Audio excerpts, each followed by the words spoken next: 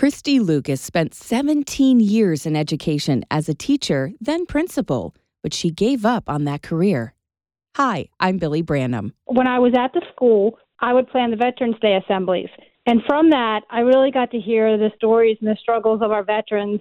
And at the end of my tenure as principal, I felt like I was being called to something bigger. And anybody that knows me knows I'm a woman of great faith. And I just felt like God was calling me to something bigger. And it was in that area of helping our veterans. Christy started Roots for Boots, a small and mighty organization out of Hanover, Pennsylvania. We consider community members the roots and our military the boots.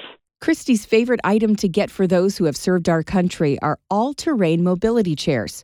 But the organization helps in other ways, too. It's just priceless to be able to give them the gift of mobility back or whatever it is. We do a bunch of things. We run a monthly food bank. We help with rent, utilities, home repairs, car repairs, stuff like that. She explains why the mobility chairs are so important. They have a fishing pole on them. They've got a snow plow. They have a swivel arm for a rifle. And for a veteran that loves the outdoors and can't get out of there because of mobility issues, you can't put a price tag on that.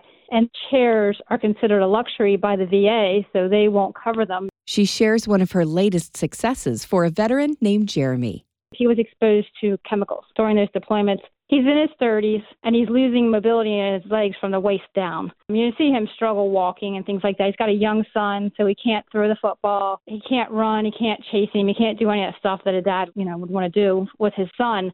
When I met with Jeremy, we were sitting in a restaurant. I just remember telling Jeremy, I will get you that chair by Christmas.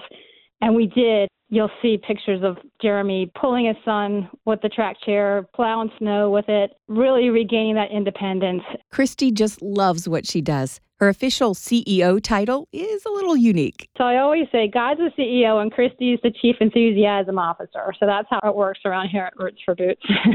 Ultimately, Christy felt called to start Roots for Boots. I don't make a dime doing this. I do this full time, and I have a team of volunteers that helps me. But I am by far the richest woman in the world.